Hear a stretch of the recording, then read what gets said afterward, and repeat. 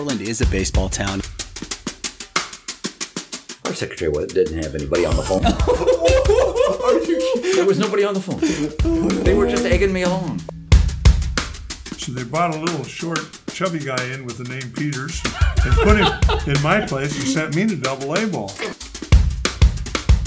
Two fans, one mission to bring Major League Baseball to Oregon. This is the Diamonds and Roses podcast. Without further ado, your hosts, Ben and Dave.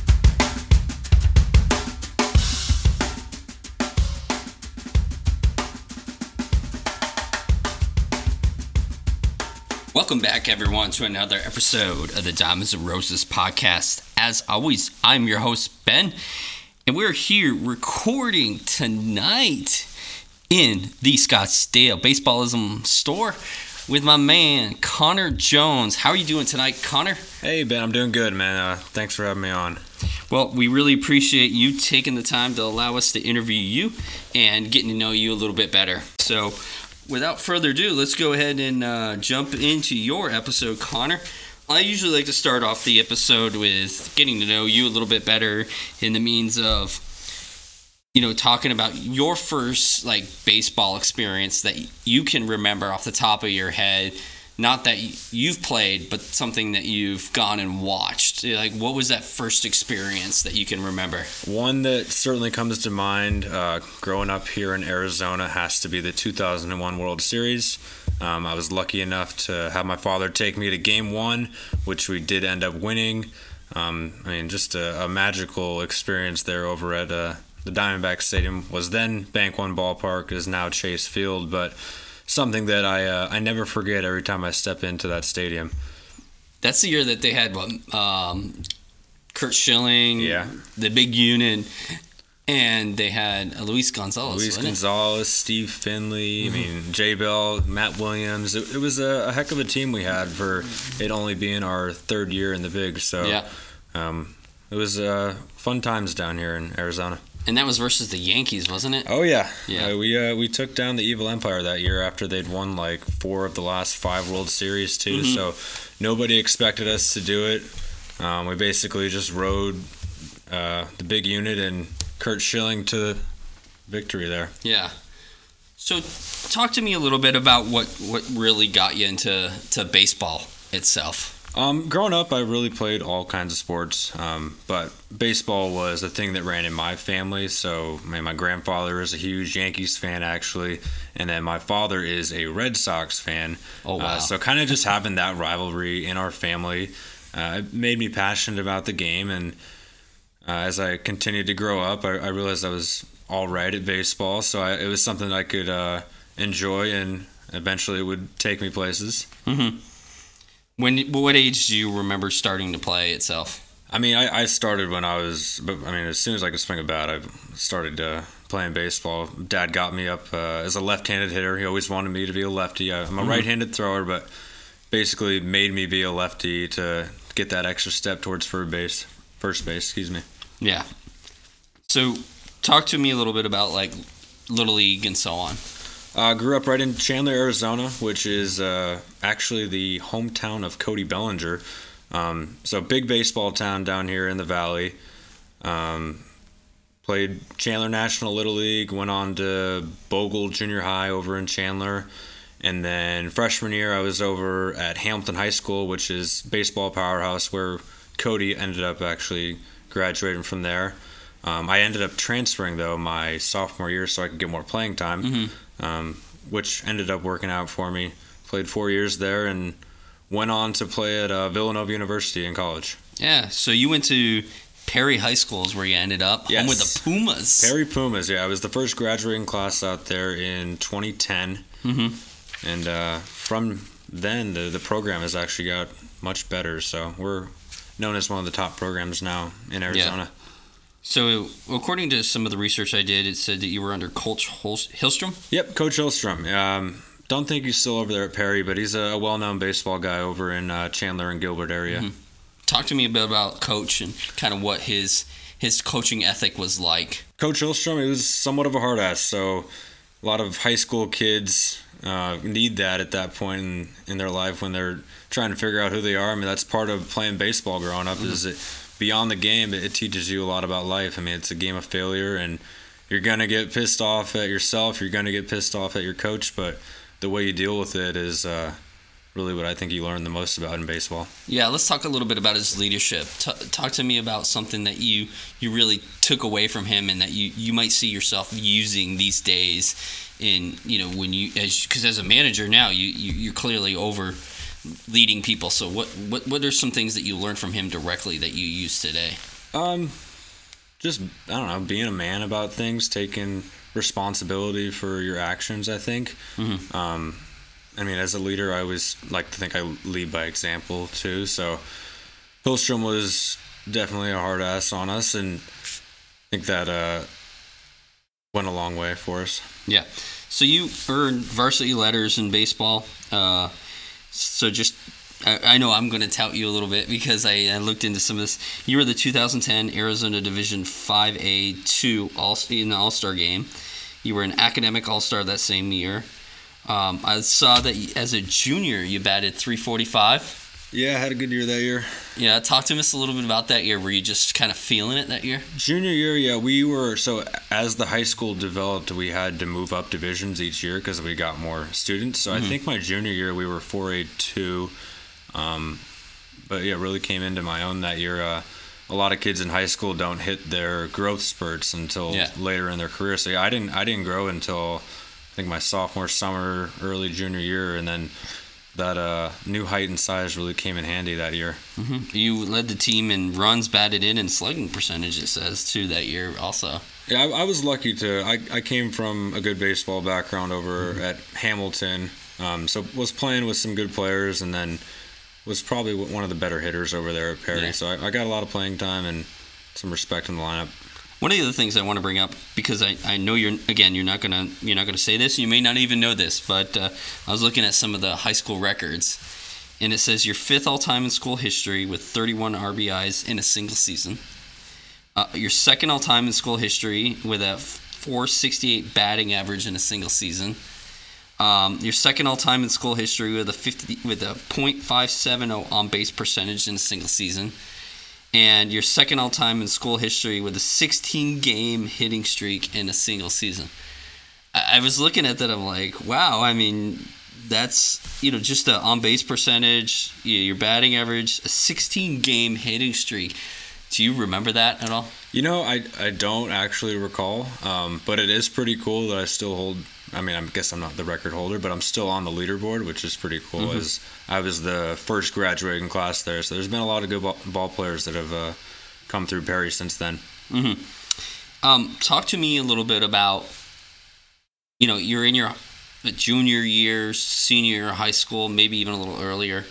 At what point were you thinking, okay, I feel like I'm pretty good at this. I see myself at the next level. Where were you thinking at that point? It definitely would have been after my junior year. I mean, like I was saying, sophomore year, I really hadn't come into my growth spurt yet. So junior year, started growing, had a really nice season. And then, coming up into my senior year, I was going to more showcases and stuff, trying to get looks for college. Mm-hmm. And then around October of 2009, that would have been, went to a showcase, had a real nice series, and Villanova happened to be there, saw me have a good series. Then they go back and check the stats real quick just to make sure it wasn't a fluke. And I'd say 2 or 3 days later, I had an offer from him. So everything came into perspective, I guess, really quick. I was always hoping to play college, but didn't have a whole lot of offers until my senior year. And I think after I got 3 I had Villanova, Santa Clara out in California, and a few JUCOs here in the Valley, and kind of just picked the one that I thought was going to be the best for me and went with it. Yeah. What was that whole experience like? Like, did they, like you just said that they kind of took a look at your stats, but what were they telling you at that point? Like, just kind of be aware that we're watching you and just be... I mean, it's really exciting times. I mean, it's something that I love to talk with other high school players when they're coming in the store and mention that they're looking to play in college. So it's exciting that you have colleges interested in you, and I mean, then they're really trying to find out from other colleges what are other people offering you, because they want to kind of hedge their bets against everybody else. So Basically, Nova told me they would give me 40%, and I was like, well, can we get it to 50? And I would basically sign, and they did it for me, so I went with it. Yeah. So let's jump back into that comment you just made a minute ago about you talking to high school students that come in and talk to you about that recruiting process. What are you telling them from your experience and things that you're passing down to them? I basically share that one experience of when I had that great game against, or it wasn't again, it was a showcase, and Villanova was there. And I mean, it was an academic all-star game, so I knew that there were going to be a lot of good schools there that were looking for players that could keep their grades up so that we could, give them these scholarships and know that they were going to make their GPA requirements every week. So I knew there were going to be people there watching, but what I like to tell them is you never know who is watching at any given moment. So always put your best foot forward. Hustle everywhere, and just try your best. You never know who's there.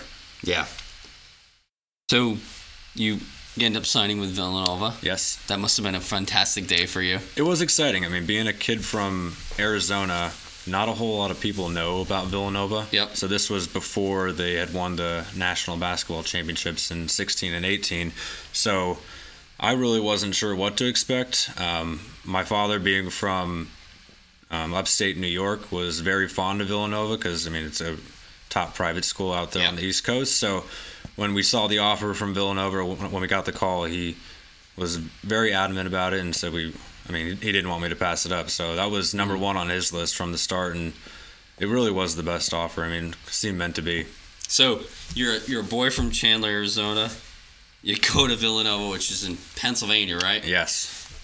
It's a heck of a weather difference, right? Yeah, certainly different. Growing up in Arizona playing baseball, we're blessed to have good weather year-round. So then you go out to Philly, and your first games of the season are in February and March when it's still 35, 40 degrees out. So we don't play a home game until probably 20 games in the season. So they would send us down to Florida to start the season every year, which was a lot of fun.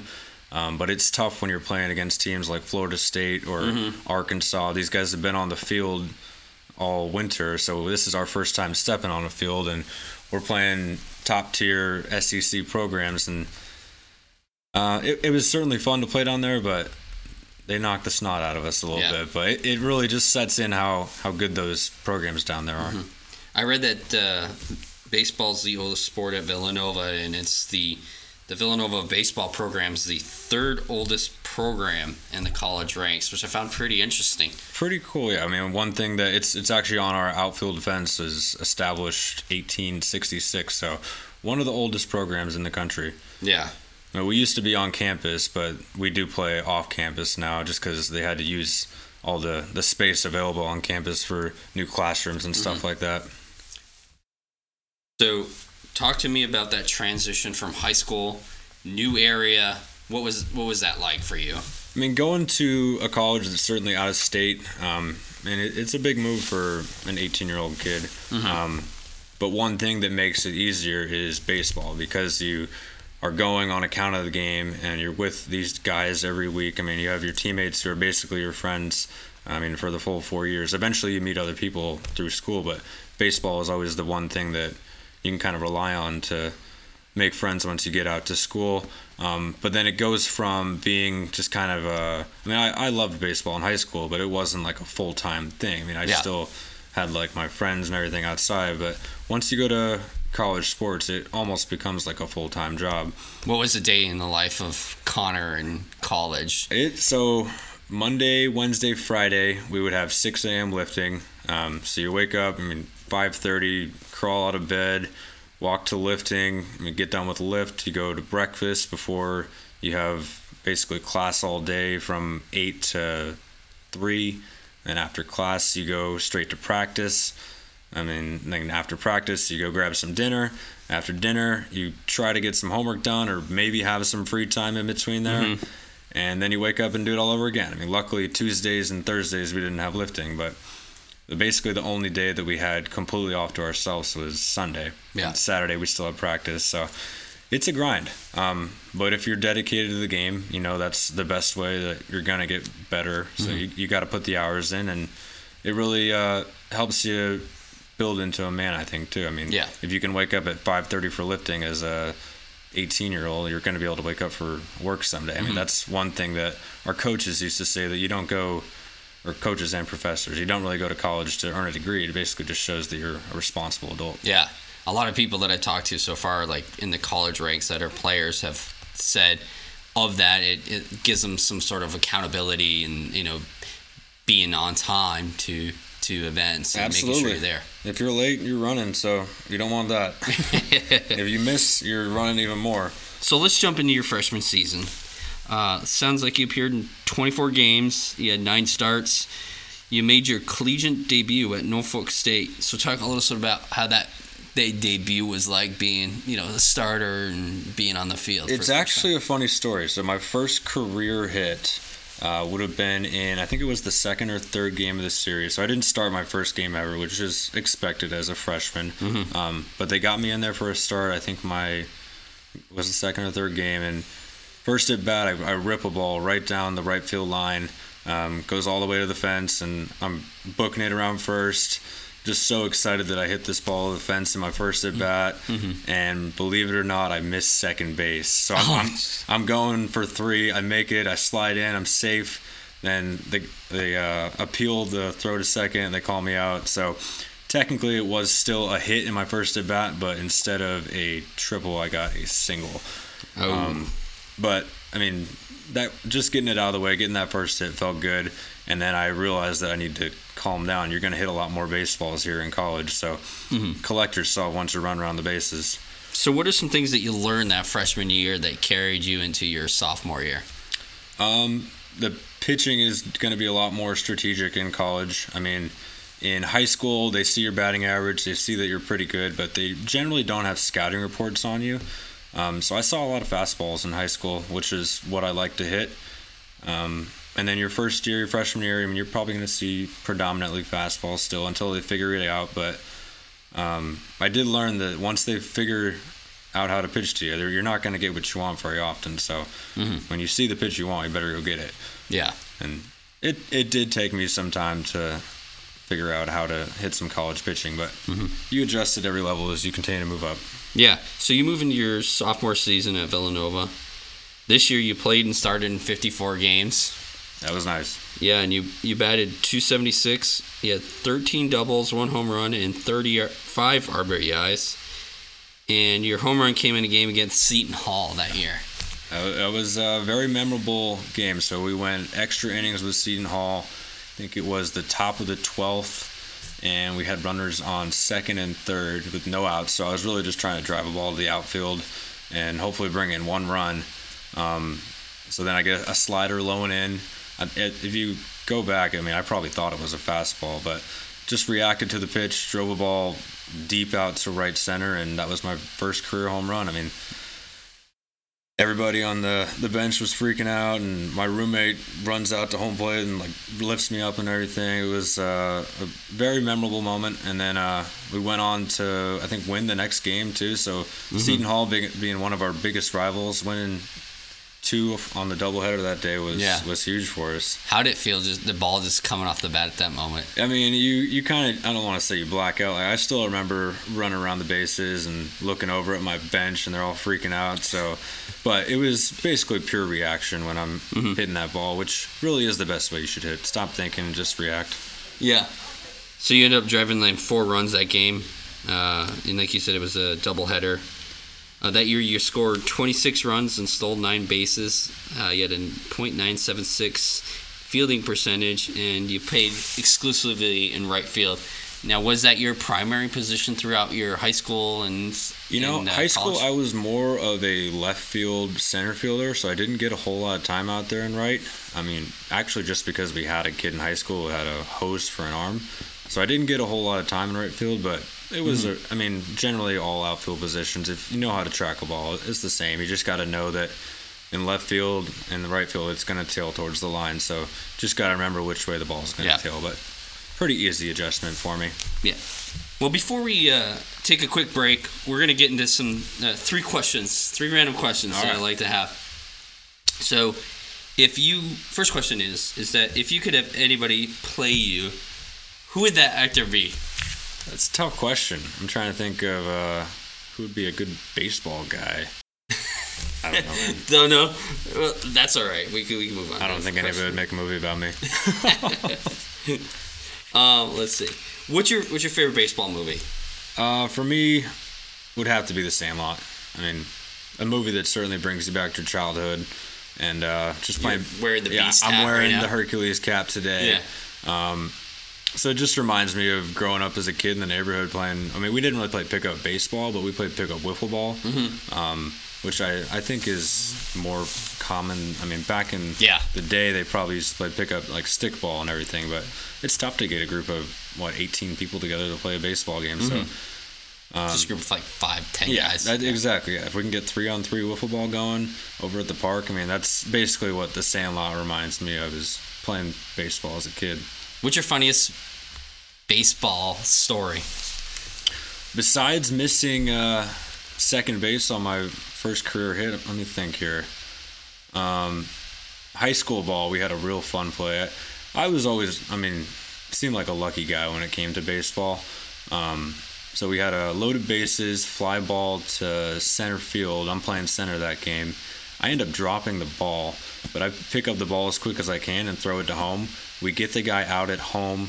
And then because it was a force at every bag, we ended up turning a triple play on a ball that I should have caught and would have just been 1 out. So it's one moment that anytime I see somebody from my high school team, they just can't forget about, because it seemed like it was just too good to be true that I should have got an error and cost our team a couple runs, but I got a triple play instead. It was kind of like your own Smalls moment. Yeah, basically, yeah.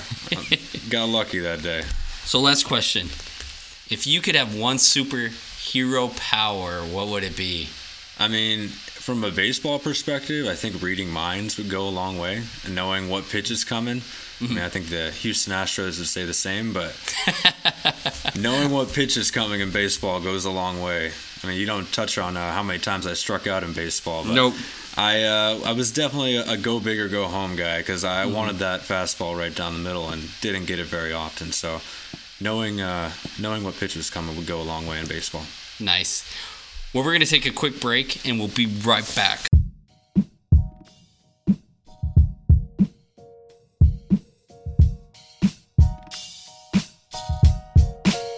What's going on, podcast family? Ben here for Devo Bat Company. Rooted in Eastern Washington, Devo uses nothing but the highest quality maple, ash, birch on the market. You know what? It makes a difference. At Devo Bats, they take pride in the craftsmanship that goes into each and every wooden bat produced. Your success at the plate is their ultimate priority. They want you to know, when you think of bats, think of Devo Bats. Devo Bats, your Northwest supplier of affordable quality wooden bats.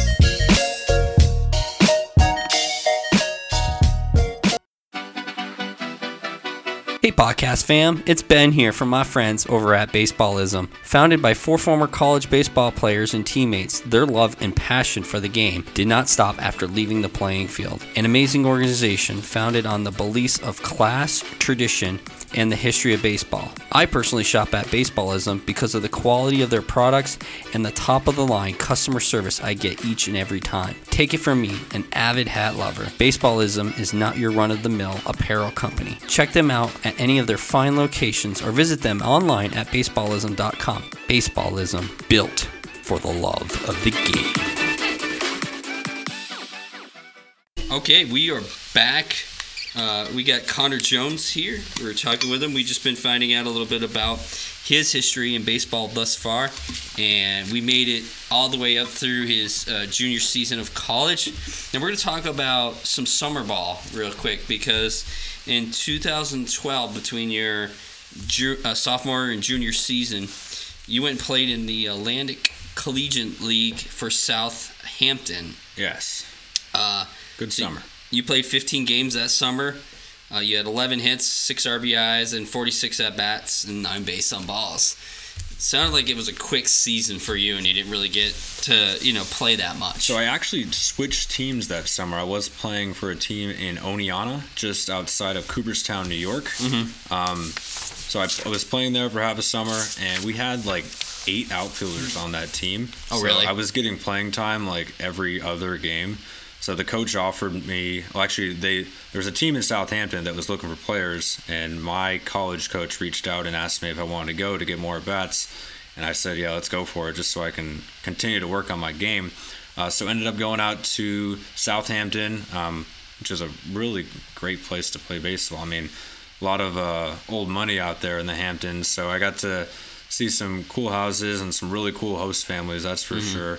And then we ended up winning the championship in that league too, so it seemed like it worked out for the best. Yeah, you bring up a really interesting thing about host families. Yes. I want to talk a little bit about that, and can you just explain to us kind of like what it meant to have a host family and be able to go to actual house each and every night after games? Oh, it's as a college kid when you're, during the season, you're still kind of taking care of yourself. You got to figure out your own meals and everything in the dorms. But then having a summer ball host family is nice that you got basically a host mom and a host dad who cook you meals and do your laundry and everything. So it's basically a home for 3 months. And most of the families that are nice enough to let players stay with them for the summer are really good people that love the game of baseball and are really kind of looking for a way that they can get involved in the game and give back to the game as well. Do they try to stay in contact with you these days? Yeah, still to this day, I have all my host family's contact information. I was there in the Hamptons and had a nice contractor that actually worked in the city in New York City. So, real nice family out there. And then, every summer ball family I've ever had is still in touch. So you transition back into your junior season. Now, before we get into that, what's your biggest takeaway from your summer ball time frame? Were you able to take some of that transition into your junior season? So it's tough to say because summer ball is usually your best playing form because you've been playing all season, and then you're continuing to play right into summer ball. So summer ball was sometimes my best baseball. And then you go back to school. After summer ball, you have a break, and then you play all through fall ball, and it's not so much live action anymore.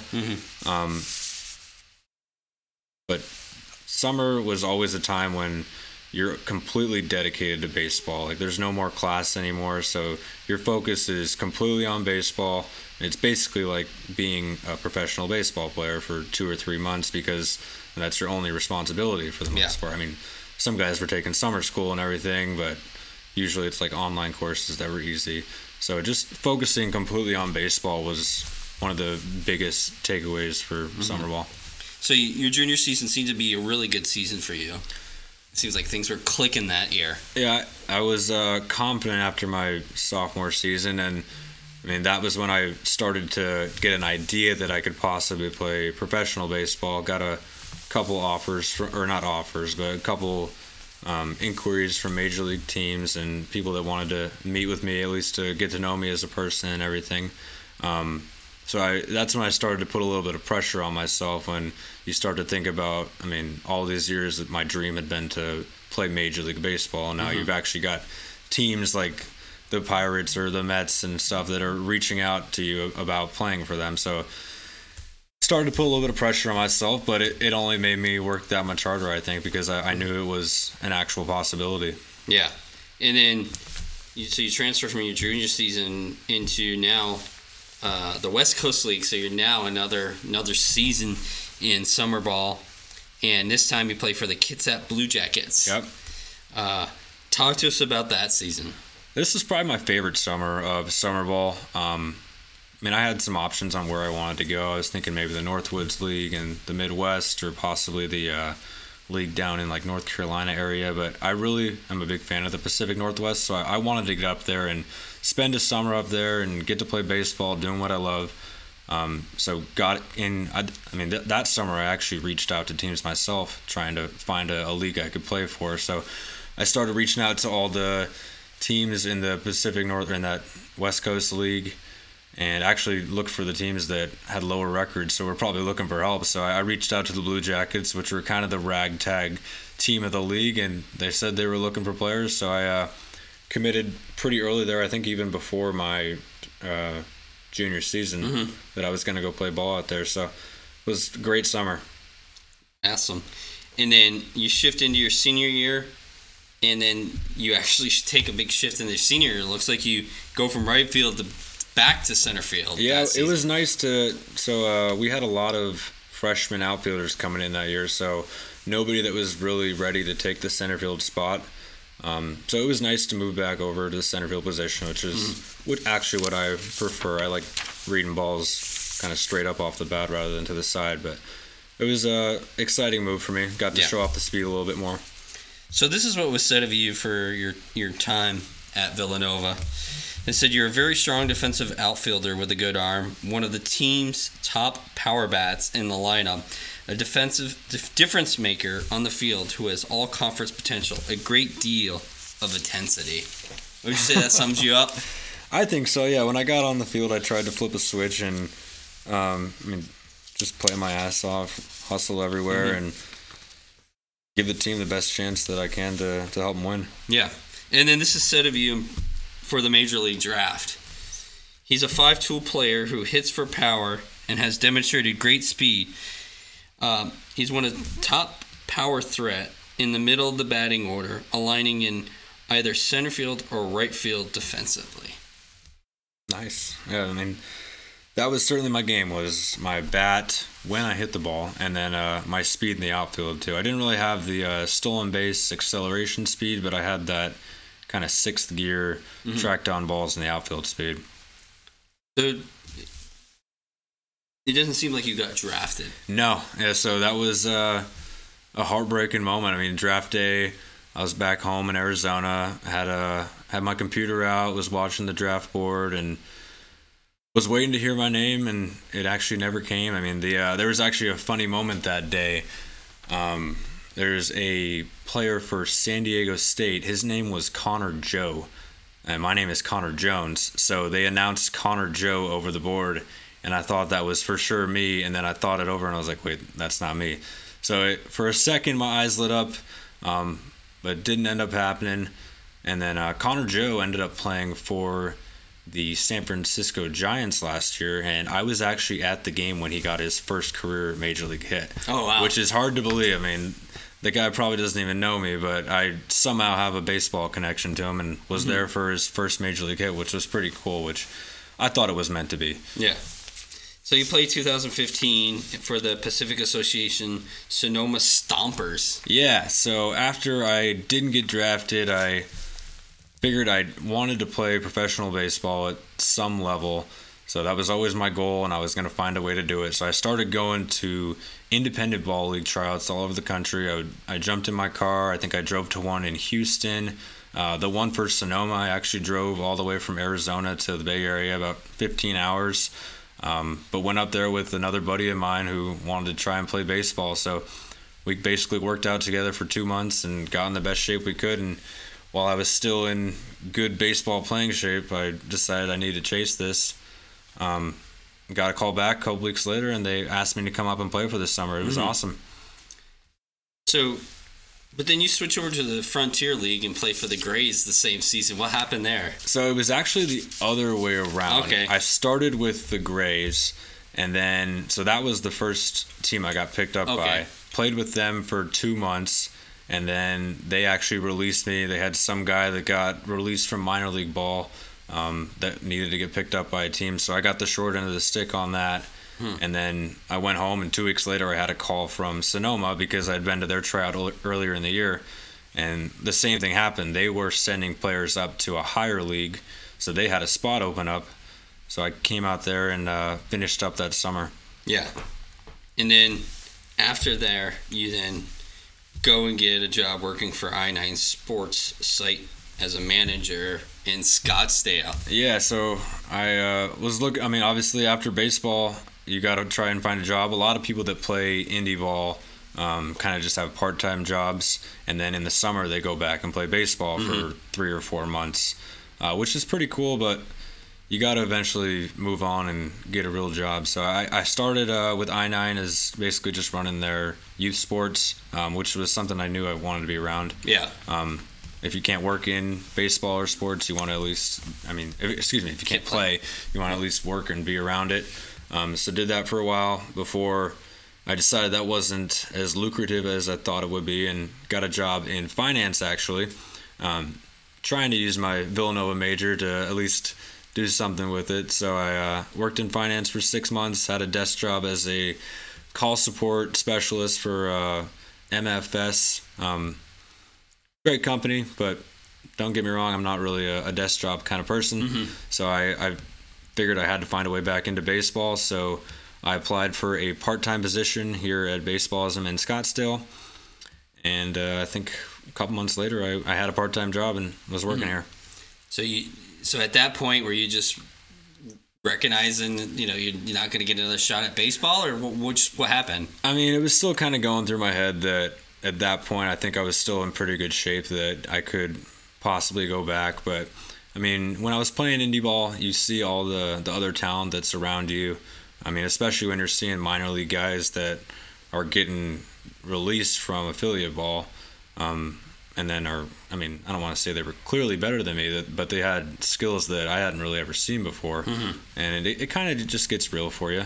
I mean, you work as hard as you can and play as long as you can, but eventually you got to get real with, how far you're going to be able to go in the game. Yeah. So you get on with Baseballism, you're a sales associate. What brought you to the company?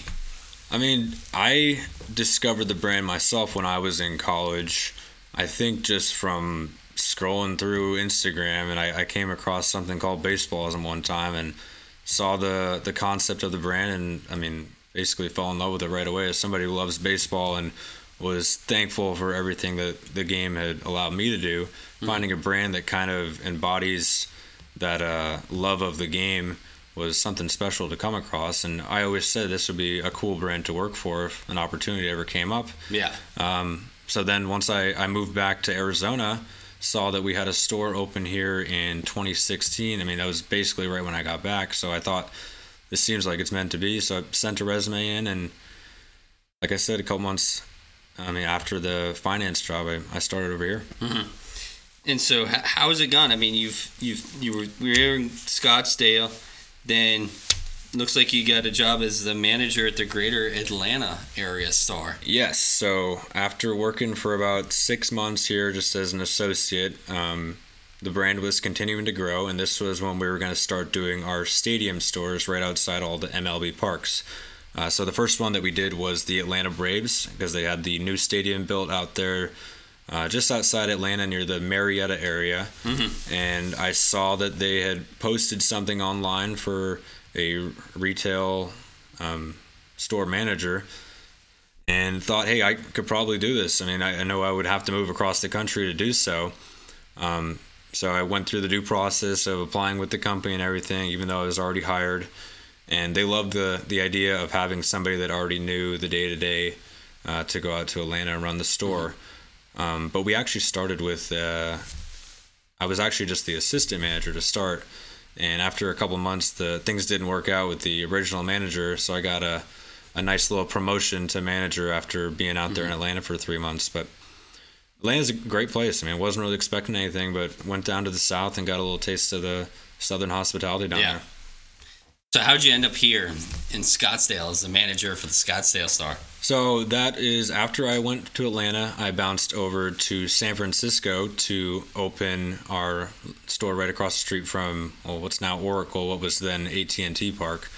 So I ran that store for a year and a half before the company gave me an opportunity to move back home. Like I said, I grew up here in the Valley, so it was nice to come back and be able to talk more Arizona baseball people. And people certainly know me more around here than anywhere else. So it's nice to be back in my home grounds, I guess, my stomping grounds. Yeah, because this is it's baseball mecca in the springtime. Exactly. We are lucky to have baseball year-round here, and then the spring is the best time of year to be here because you get people from all over the country that are excited about the upcoming season, and a lot of people from cold weather states that are happy to be out here watching baseball in 80-degree weather. So I'm going to ask you one final question before we let you go, and that is that since working here in the Scottsdale store, who's been the most interesting person that you've seen walk through the doors here?